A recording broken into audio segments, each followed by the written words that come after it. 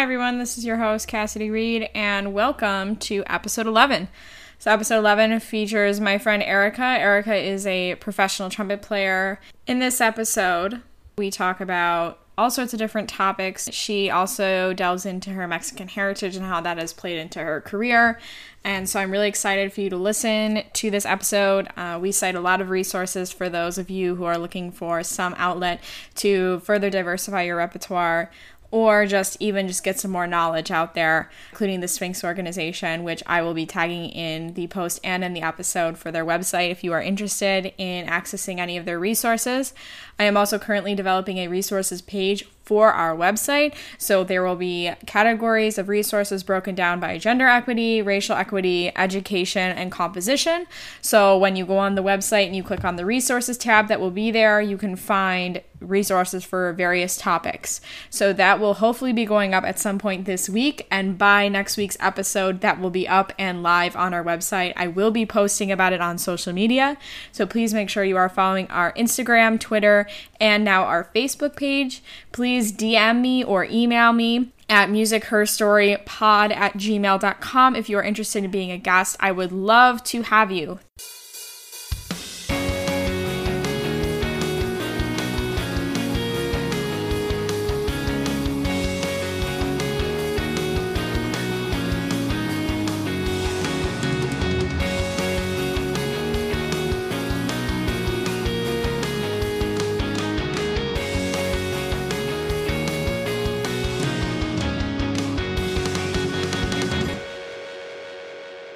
Hi, I'm Erica Izaguirre, originally from Austin, Texas, born and raised, and I play trumpet.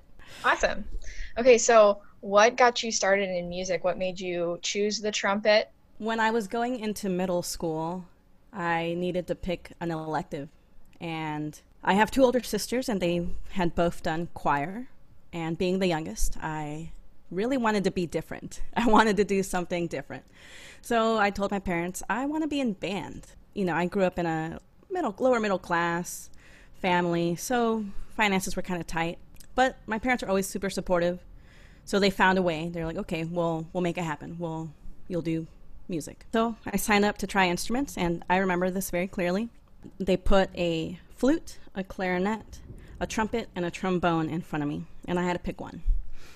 And I remember what I thought. I looked at the flute, and I was like, oh, that little thing, I don't know. That's not for me. I looked at the clarinet. I'm like, oh, that thing squeaks. I don't want a squeaky thing.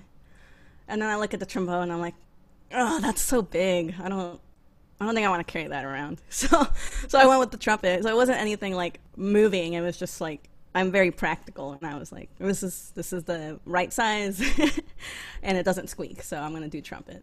So for the first year, I just kind of did it for funsies, and my second year, I was in the jazz band, and my teacher at the time, Sarah Allen, she's also a really good trumpet player, and she took the band to see Maynard Ferguson and the Big Bop Nouveau live in concert. Mm-hmm. I had no idea what to expect. So here I am, 12 years old, sitting in the fifth row listening to Maynard Ferguson, and I remember the moment when the trumpet section started walking around the auditorium during the shout chorus of Chameleon. That's when I said, classic. Oh, yeah, this is it. This is what I'm doing with my life. So yeah. You really started because of an inspiration from jazz music then, that kind of got you going on the trumpet. Yeah, but oddly enough, I've studied jazz, but all of my preparation has been classically oriented. So what were your experiences like? You said you're from Austin, Texas. So what were your experiences like growing up, being a female trumpet player, going through middle school and high school band and those things? Were they mainly positive, negative, kind of a grab bag of situations? How would you describe that? Sure, that's a great question. As I mentioned Sarah Allen before, she was kind of a big role model for me. She has dark hair, dark eyes, and I'm Mexican, so I have those features, and so I saw her, and I saw that she was a trumpet player, and she would give me like free little lessons, after school or before school if I got there early.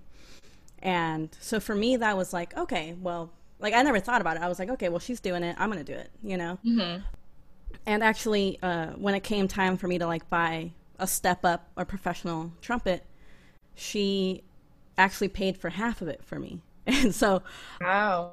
yeah, we actually still stay in touch. She's still a mentor. She's now a professor at SMU in Texas. So I had some positive experiences like that where I had an early positive role model. I didn't really think about the fact that my gender and being a trumpet player made me different until I started high school, when my band director pulled me into his office. I must have been like after class or something, I don't know. And he said, because I was a freshman and I was in the wind ensemble, the top band, a section full of boys. And he said, if any of the boys ever bother you, you let me know. So up until then, I had never thought that I was different. I was just, you know, a trumpet player. There was nothing different. I was just doing the thing. But that moment was like where I was like, oh, I guess being a woman and playing trumpet is a little different. Yeah. And I did have, I'm pretty short, I'm 5'3", so I did have some boys hide my binders and my shoes in some of the top cubbies where I couldn't see them or reach them. Classic. Another thing that I just remembered right now that happened when I was in high school, I think I was a senior, and I was in like whatever, the state orchestra or some region orchestra or something. And it's 3 trumpet players. I won't name them. I'm friends with all of them. But one of them turns to me and he goes, I didn't know girls could play trumpet. I said, yes, we can. And I sat down and I played my part. So those were kind of early memories of noticing that I was different just because I was a girl playing trumpet. Yeah, and I don't want to like assume anything, but I feel like having your first teacher be such a major influence on you and being a female trumpet player herself, I feel like that may have had to contribute to the level of comfort that you felt in the way you identify from a young age. 100%. And I'll probably talk more about this later, but in terms of creating more diversity, you know, in like the university level and in the professional level, I think it starts at that early stage where, you know, people like ourselves, women, and especially BIPOC or people of other genders really need to be out there and teaching, because that is the way to inspire those younger students to, and maybe they don't realize it. Maybe they don't realize that they're being inspired. I certainly didn't. But I think that visibility makes it kind of normalizes it for them. You know? Yeah, representation is so important for them to see themselves reflected in the profession. So you moved on to study trumpet performance at University of Texas at Austin for your undergrad. Mm-hmm. Yes. So how was that experience being there for you? Because I know you're from Austin, so you didn't have to go too far from home. But how were those experiences for you in your undergrad?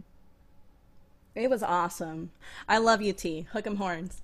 My teacher was Ray Sasaki. He recently retired, but he is just such a force of positivity and musicality that you had to try to not fit into that, you know?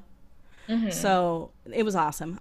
Yeah, I don't necessarily remember any moments where I felt less than for being a woman. I know that Ray, at some point in a lesson early on, kind of did something that my high school teacher did, where he said, if anyone ever bothers you, let me know. But no one ever bothered me, you know? Yeah. Everyone was great. Everyone was just trying to learn and trying to get better, trying to be like Ray, you know, trying to be nice. Yeah.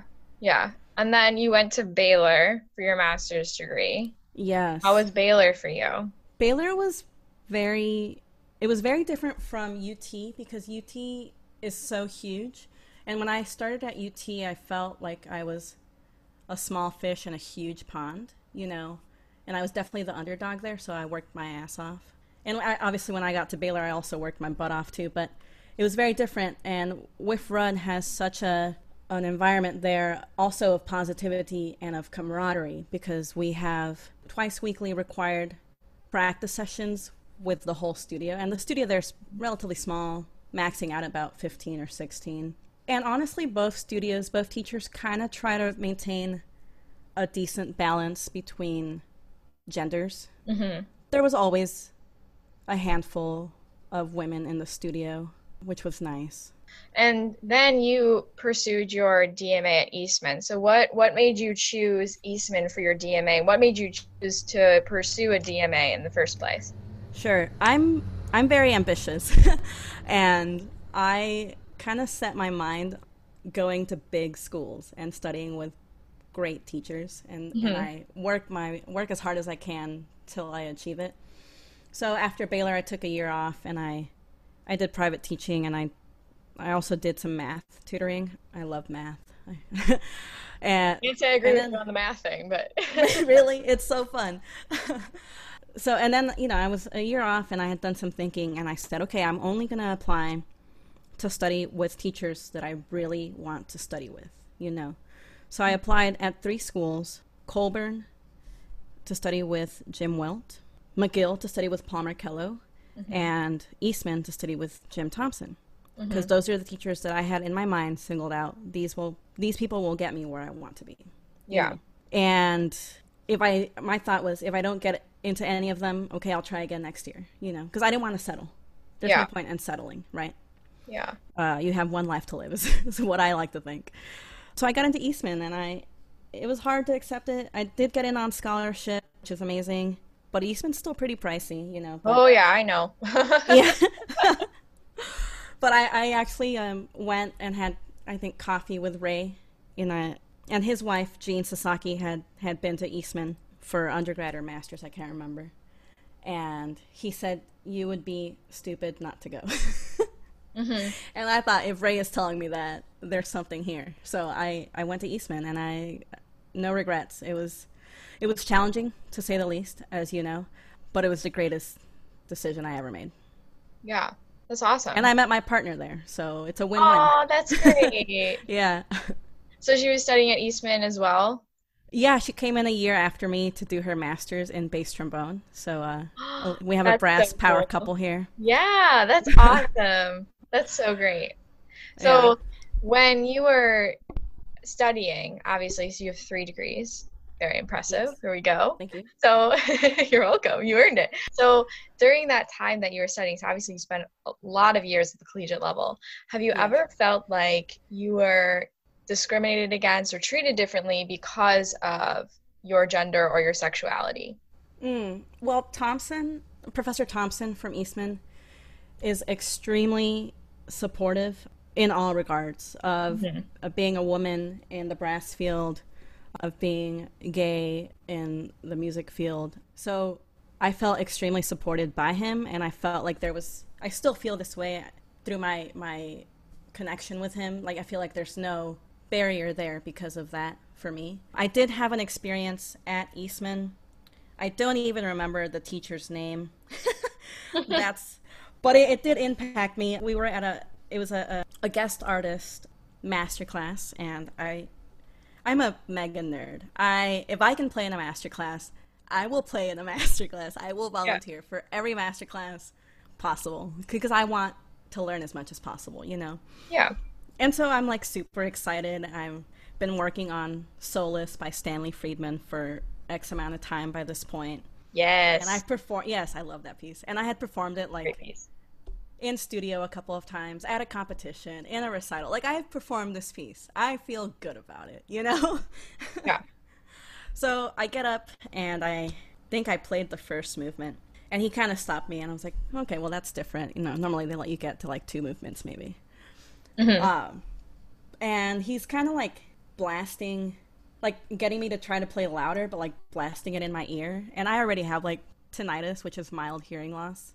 Yeah. So this was not a positive experience already. And then so I'm like we're going back and forth. He's coaching me. And at some point he says, the reason you can't play this piece well is because you're not a man. Now, mind you, this is an international professor, and this masterclass is being videotaped by a, I don't know, professional, whatever, camerographer, whatever you call them. And it's for like Eastman connecting with other universities abroad. Wow. So I felt like I couldn't react, you know?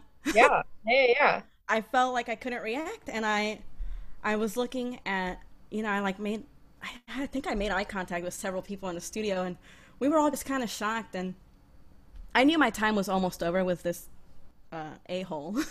So I just stood there, and I to this day I regret not saying anything, but I knew I felt like I couldn't, you know? Yeah. And so, okay, I left as soon as the master class wasn't over, but I left. I packed up after my turn was over, and I reached out to my partner. Well, she wasn't my partner at the time. We were just best friends. And she had just gotten out of her studio class, and I just, like, vented.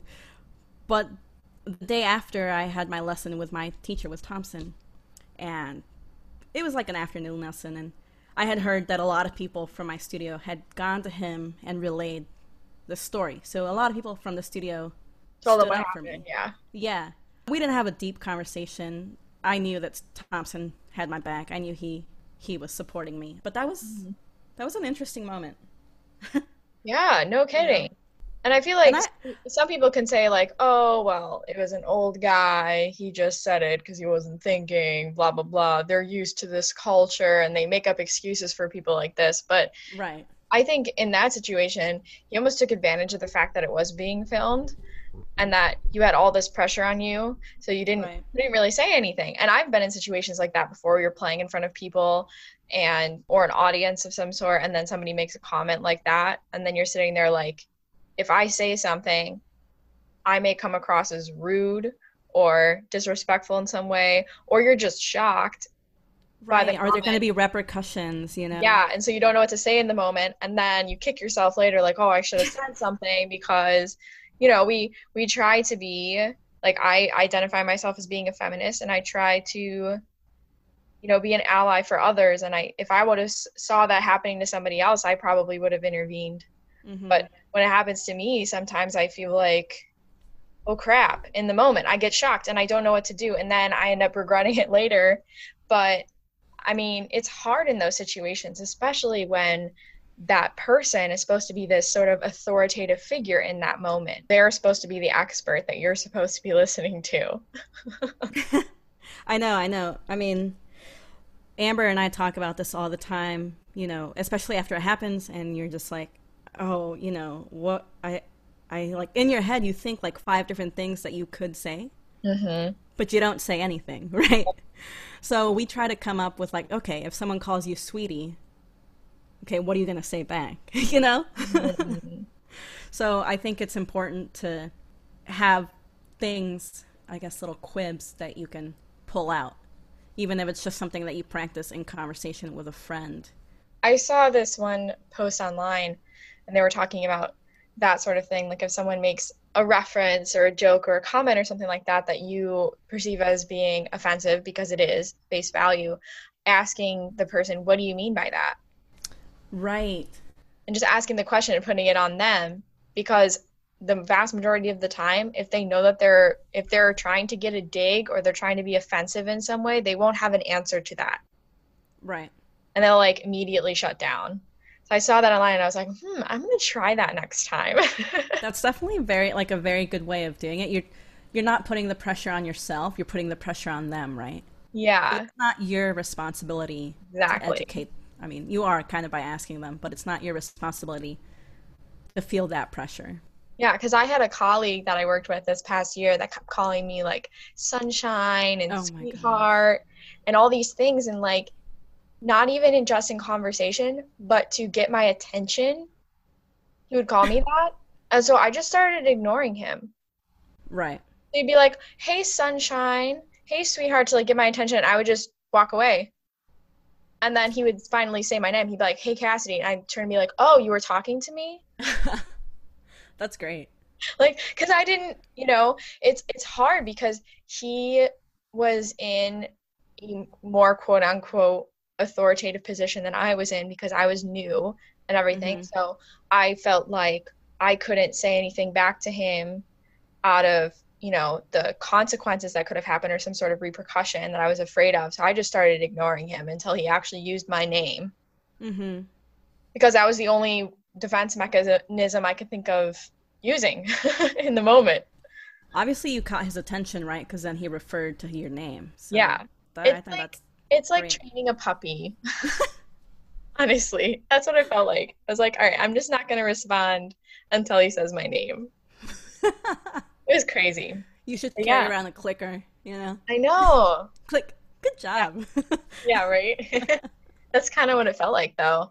It's Yeah, I kind of bet. crazy because people don't think about the language that they use in situations like that, or they are trying to be hurtful. Mm-hmm. But it's so crazy to me that that person came into a collegiate situation where not all of the students at Eastman that are trumpet players are men. I mean, Right. my studio right now, we have a pretty substantial amount of women in the studio. So the fact that he just did that to you and he did it also in front Mm-hmm. of other female trumpet players is ridiculous. Yeah. It's Yeah, it crazy. was pretty special. I don't think he's invited back. So, Probably not. No, yeah. can't imagine. Yeah. And I was in an earlier episode that I had released, one of my friends was in a saxophone quartet and she went to a competition and the quartet ended up winning. And the only comment one of the adjudicators had for the quartet is he walked up to her and said, "Next time, don't wear a dress." Your story kind of made me think of that because his feedback wasn't necessarily about your playing. It was, "Oh, you can't play this because you're not a man." Wow. You know what I mean? Like it's not actual constructive musical feedback. It's just telling you, "Oh, you can't do this because of your gender." Yeah. Bye-bye. Ridiculous. I have something similar actually happened to me this year. I was going to I was auditioning for an all-women band, and that already is pretty awesome, right? Mm-hmm. The head of the band I considered a role model. So I was super stoked that she was considering me for an audition, you know? Mm-hmm. So I go into the audition. They wear dresses. Like, that's their attire for their band. But I thought, okay, well, if they like my playing, you know, I don't wear dresses. So I thought if they like my playing, maybe, you know, they'll be fine with me wearing pants. Yeah. So the audition went great, right? And then her manager slash editor slash guitar player slash fiance slash blah blah blah gets involved, and we start talking about attire, and I say, well, I don't wear dresses, and she's like, oh, well, I think we can find some pants for you. And I say, oh, I don't mind buying my own, like, pants, you know? Yeah. I don't mind shelling out for that. It sounds cool. Yeah. And he's like, no, if you're not going to wear a dress, you can't play in this band, because in this band they wear dresses. And I say, well, I'm going to have to think about this. And I just left. She walked me out, and she was trying to, like, she knew that I was no longer into it. Yeah. You know, and that was hard for me on many levels because I was very excited to be a part of this group. So I got crushed on many levels. But it was an important moment for me because, as you said, growing up in Texas, growing up in a Mexican household, as a woman, you're supposed to act a certain way. You're supposed to dress a certain way. You're supposed to, I mean, my mom's pretty open-minded, but I still felt those constructs. And it wasn't really until I left Texas and moved to New York, upstate New York of all things, that I started dressing the way I wanted to and being who I wanted to. So for someone in Boston, which is pretty liberal, to tell me that I can't wear pants Wow. was very off-putting. Yeah, right? And I feel like I understand the argument of, hey, we want everybody to look the same, so nobody's, sticking out visually. Mm-hmm. But the primary purpose of a musical ensemble is for people to listen, Right. right? So, and the way you dress has no ability in how you're playing your instrument. So honestly, that argument just goes out the window for me because I'm like, that shouldn't matter, right? 100%. And even if you look at professional symphony orchestras, the women wear all black, but they're not required to all wear dresses. Mm-hmm. So you can't even use that argument that that's the way all professional ensembles work, because they don't. And Yeah. I mean, I'm a teacher. I teach middle school and high school band, and there, has been this tradition of a required uniform and those sorts of things. And when I was in high school band, I was required to wear a dress. And the Yep. thing was like super flowy at the bottom, and it made mute changes a bitch. It was terrible because I could Yeah. not put the mute in between my legs and my lap. I couldn't hold it underneath my knee. It would just fall on the floor. It was like, this isn't even practical at this point. And I was never a woman who liked to wear dresses when I played. I rarely do it at all. I always wore pants. And so it drove me nuts in high school. So I don't make any of my kids wear like a specific required uniform. I just tell them all black professional, thanks. That's what it should be. A 100%. And I think it's great that you do that. I play in a professional orchestra regularly, and they always post like the dress code, and they have men, blah blah blah, black pants, black jacket, white shirt, whatever. Yeah. And then they have the women all black with a hint of whatever. Like they always have a color depending on the concert. Oh, cool. And honestly, I kind of mix it together.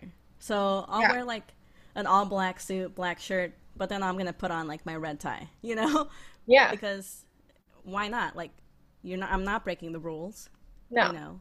Yeah. And I get compliments on my ties all the time when I go to play with them. Yeah. Love that. That's awesome. Yeah, because that shouldn't matter. Especially if Right. you're a trumpet player. I mean, we're sitting in the back row. Like, Right. yeah. And I just remember in the way that was assigned to dress, it was just so funny because I was always like one of the only females, if not the only female in the back row. And then there'd just be like tux, tux, tux, tux, tux, black dress, tux, tux, tux, tux. So I was like, the argument of me not sticking out like a sore thumb is invalid anyway because I'm still going to stick out like a sore thumb. Right. Seriously. This doesn't matter. It doesn't. So you got your doctorate from Eastman. Yes, What I are did. you doing now career-wise? So I moved to Boston to freelance, Mm-hmm. and I've only been out here for a year, but I've been picking up some good work. I'm in the sub list for one of the better orchestras out here. And I also teach for Boston Youth Symphony Orchestra. I teach that's several great. of their classes. Yeah.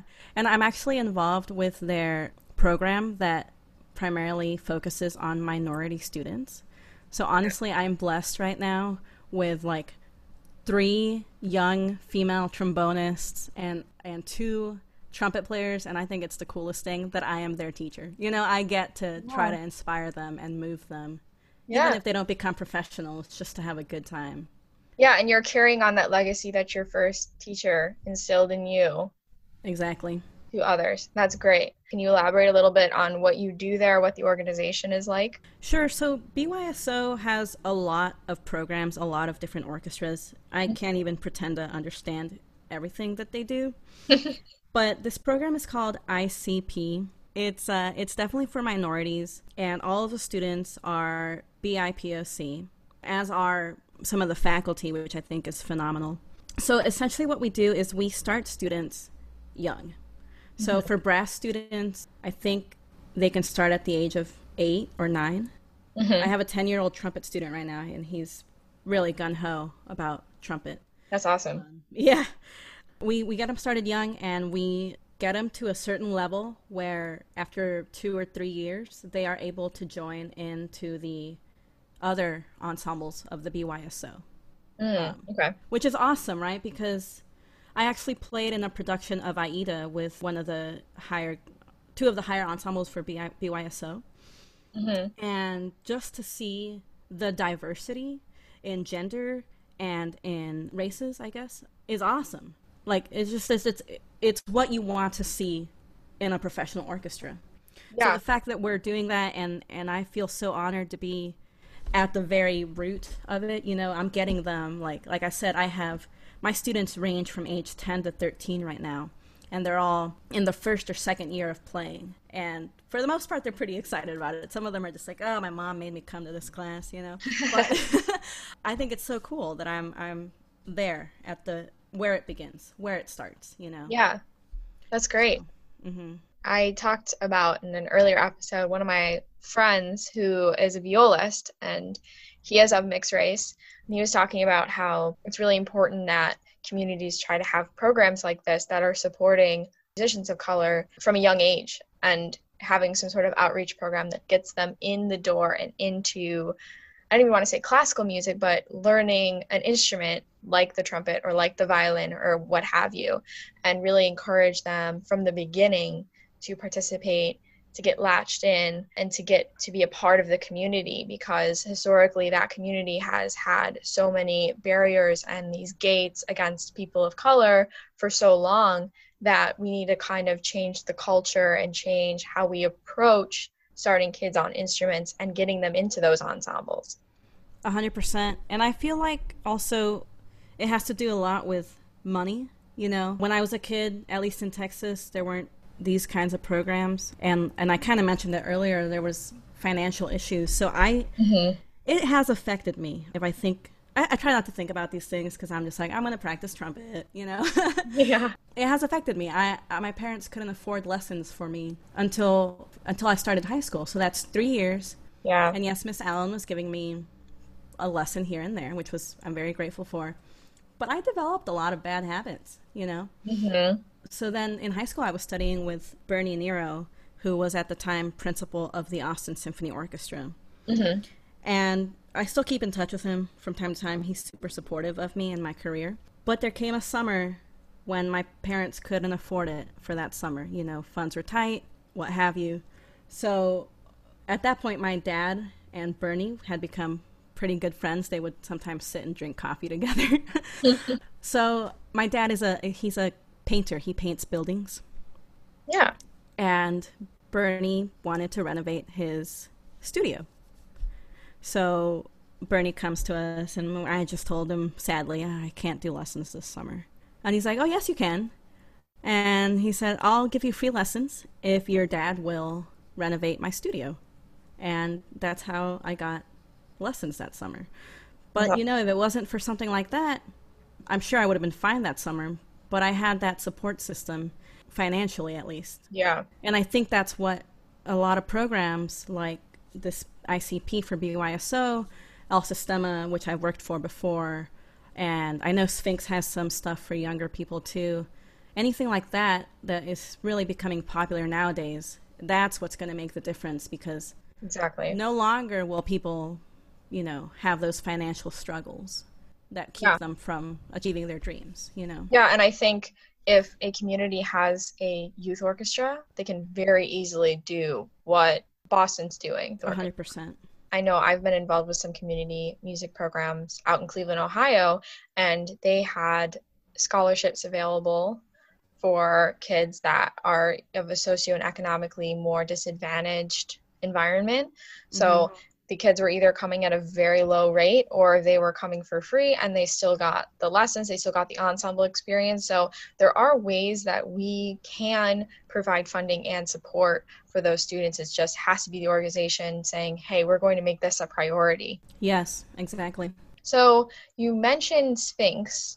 Yes. And you told me before that you have worked with Sphinx before. So can you describe what you've done with Sphinx and maybe elaborate a little bit on what the organization is about for some people who may not know what Sphinx is? Sure. Honestly, I'm more of a benefactor. I'm more benefiting from what Sphinx does than anything else. I think what they do is great. So they provide support for BIPOC musicians who are trying to get into a career in orchestra. I don't know much about their programs for younger students. I've been seeing some stuff. But what they've done for me is, before the pandemic, they paid for me to go take an audition. So they covered my flight fees, they covered my hotel fees, they covered my transportation fees while I was over there, and they even gave me a per diem so I can go eat bratwursts. That's you know? awesome.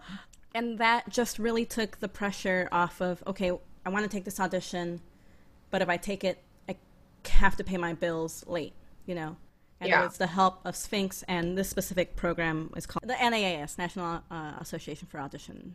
It really just took that stress away and let me focus on my playing and my studying, you know? So that was one thing that I benefited from them. The thing that I'm doing right now is the orchestral audition intensive.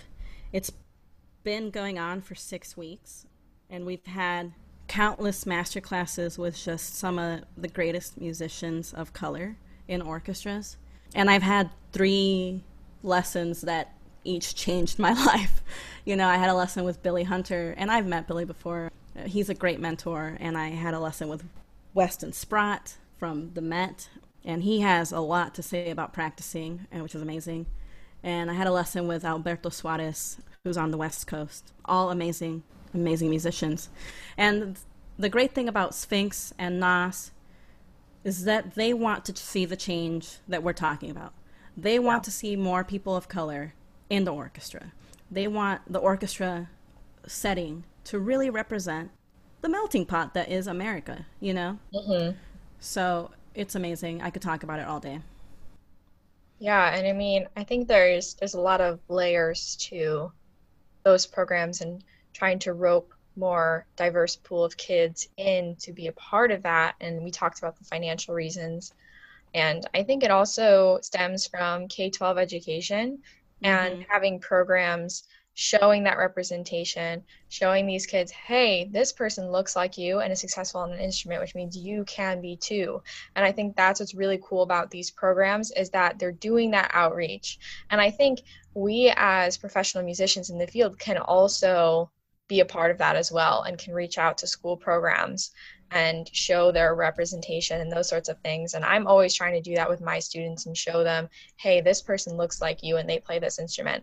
And I don't directly say that. I kind of subtly feed it to my kids, but I will purposely try to find ensembles that have a more diverse pool of people because, my private teacher growing up, I studied with a man privately all the way through, but he made it a point to show me female trumpet players all the time. If he sent me a recording, 9 times out of 10, it was a female trumpet player playing. And he never came out and directly said, oh, I'm doing this because this is how you identify. He didn't ever said that, but he just subtly fed it to me. And then I never saw me playing my instrument. Growing up, I knew I was outnumbered and I knew I was a minority because of my gender, but I never saw that as big of an obstacle as I may have if I never saw that kind of representation. 100%. I think that's my message to anyone listening to this. If you think to yourself, there's not enough people of color in the orchestra, and we know that's a problem, then you have to be the person that changes that, right? Like, go out and find students to teach, or go to a school, like you're saying, and do an outreach with an ensemble comprised of people of color, Like, that's what we need to do, make it visible. Maybe you're not pointing it out to them, but they're seeing it. Kids are smart. They're going to notice things, Oh, yeah. So honestly, that's, like, one of my biggest things. Like, I don't know of any, like, Mexican female trumpet soloists, let alone a gay one. So that's what I want to portray myself as. I'm trying to right now put together a recital of all Mexican music. And wow, that's awesome. If COVID lets me, I want to take it on the road, Yeah. Actually, this is something that I wanted to bring up. It's also, diversity also has to do with the music that we're displaying, right? So orchestras are now trying to do more music of female composers and composers of color. And I think that's phenomenal. But I think it also has to do with music from other countries. So when I was at Eastman doing my doctorate, I did a lecture recital on the music of Mexico. I mean, not all of the music of Mexico, like a very specific genre, Yeah. But no one else was doing that. There was lecture recitals on Bach, cello suites. There was lecture recitals on, like, dance form and music. All great topics, all great lectures. But I pride myself in having done one on Mexican music. Yeah. And so I had a room full of my peers and teachers from the school who I don't think had ever really thought about Mexican music. And I taught them how to dance the huapango. So that's awesome. Yeah, it was a great moment. My parents were in the audience. I got my parents to dance, which was beautiful. That's amazing. But I think that is also part of creating diversity, is bringing attention to music that's not normally looked at. Yeah, I completely agree. And a lot of people try to use the excuse that, oh, there's just not as much music being written in a classical way, blah blah blah blah blah, from all these other countries. And there's a lot of it. It's just not being played. So you have to do the research. Go to composerdiversity.com. Yes. It's an amazing database. I think using those resources and finding that diversity there and taking it upon yourself and doing your own research is super important. What we're doing compositionally is very important, and I applaud you for doing that. And I think that's really great because not only were you supporting the diversity in the music that you were playing for your recital, but you also were representing something personal and your own heritage. I think is so cool. Yeah, this is something that I gathered from a mentor of mine, John Wallace. If you don't know of him, check him out. He's a trumpet virtuoso from Scotland and a composer. He writes great music for trumpet. I met him at Chosen Bell, and he said to me, you have to find your unique selling point, your USP, unique selling point. And you have to think about that. What is unique about you, you know? And maybe it's a cop-out for me to say, well, I'm a Mexican trumpet player, and there's not a lot of us in the classic field. Mm-hmm. But also, it does make me unique. Yeah, it does. So I'm going to run with it. Yeah, and there are thousands of trumpet players who can play the Hindemith or the Haydn or the Hummel, the HHH. They can do all those things, but there's one you, and I think that's important that he said that because we need to all find what makes us unique and what we can do and what we can bring to the table, because the world is way too competitive with everybody doing the same thing all the time that we need to find that selling point. I completely agree. 100%. My final question for you is, imagine someone who's just like you, but they're like 10 years old, so your younger self. Mm-hmm. And if you could give your younger self any piece of advice before they go to college for music, before they pursue a professional career, before they're doing all the things that you're doing, what would you tell them? Oh my goodness. No, I hit you with a deep question at the end. I would say be your most sincere self. So be true to yourself, you know. I think a lot of times we try to fit, and this can be taken in terms of society, in terms of musicality, but we try to fit into what we think people want to see from us. Mm-hmm. And I think that can be a detriment so many ways, you know. Like, let's say you're preparing, I don't know, you mentioned Hindemith, right? You're preparing the Hindemith, and you've heard from 5 different teachers, you got to sound like this, you got to sound like this, you got to sound like this, and you got to sound like this, right? Where in that do you find yourself? Right? How are you going to play the Hindemith that is true to you? And that's just like me relating that to music. But yeah, just be your truest self. Yeah, and my teacher in my undergrad, Jack Suddy, woohoo, shout out to Jack. He always used to talk about finding your voice and finding your song in whatever you're working on, because you can listen to other people play and be inspired by what they're doing and try to emulate some of the things that they're doing. But at the end of the day, your sound is your sound. Right. Finding your authentic self, I think, is so important, especially young kids who just try to copy and paste what the professionals are doing. And they're not, you know, they're having a struggle trying to find where is my voice and where is my place. And I think what you said was so important. That was so great. Thanks. Yeah. All right, Erica, thank you so much for being on and talking with us. And I think you had some really great points to make about diversity. And everyone, if you are a person of color, you should be checking out the Sphinx organization, because they are doing great things to help support people taking auditions and all sorts of educational programs. And if you're someone who is looking to expand your repertoire and find more diverse music, please go to composerdiversity.com, because it is a great resource. It's a giant database. You can search for whatever you want. You can search for Mexican composers, you can search for Black composers, Asian, whatever you want, and you can identify by LGBTQ composers. You can search by specific cities if you want someone local. So it's a great database to use. So I recommend everybody use that. But yeah, Erica, I want to thank you for being on and talking with us today. It was great to have you. Yeah, thanks so much for having me. This was a lot of fun. Thanks for listening to this episode. Please make sure you are doing all the things I talked about before the beginning of this episode today. Also, if you are a person that is struggling to diversify your repertoire or you are looking for more resources, please feel free to reach out to me. I've done a lot of research on this topic, and I have collected a bunch of different online resources and things that I feel like would be useful to a lot of people, and I'm slowly going to release those on the website. But if that's something that you're personally interested in, you need help looking for a particular instrument or a different topic, please let me know. Reach out to me, email me, and I will try to help you as best as I can. I also am friends with a lot of people who are knowledgeable on this topic in many different areas, and I'm slowly going to have these people on the show as well.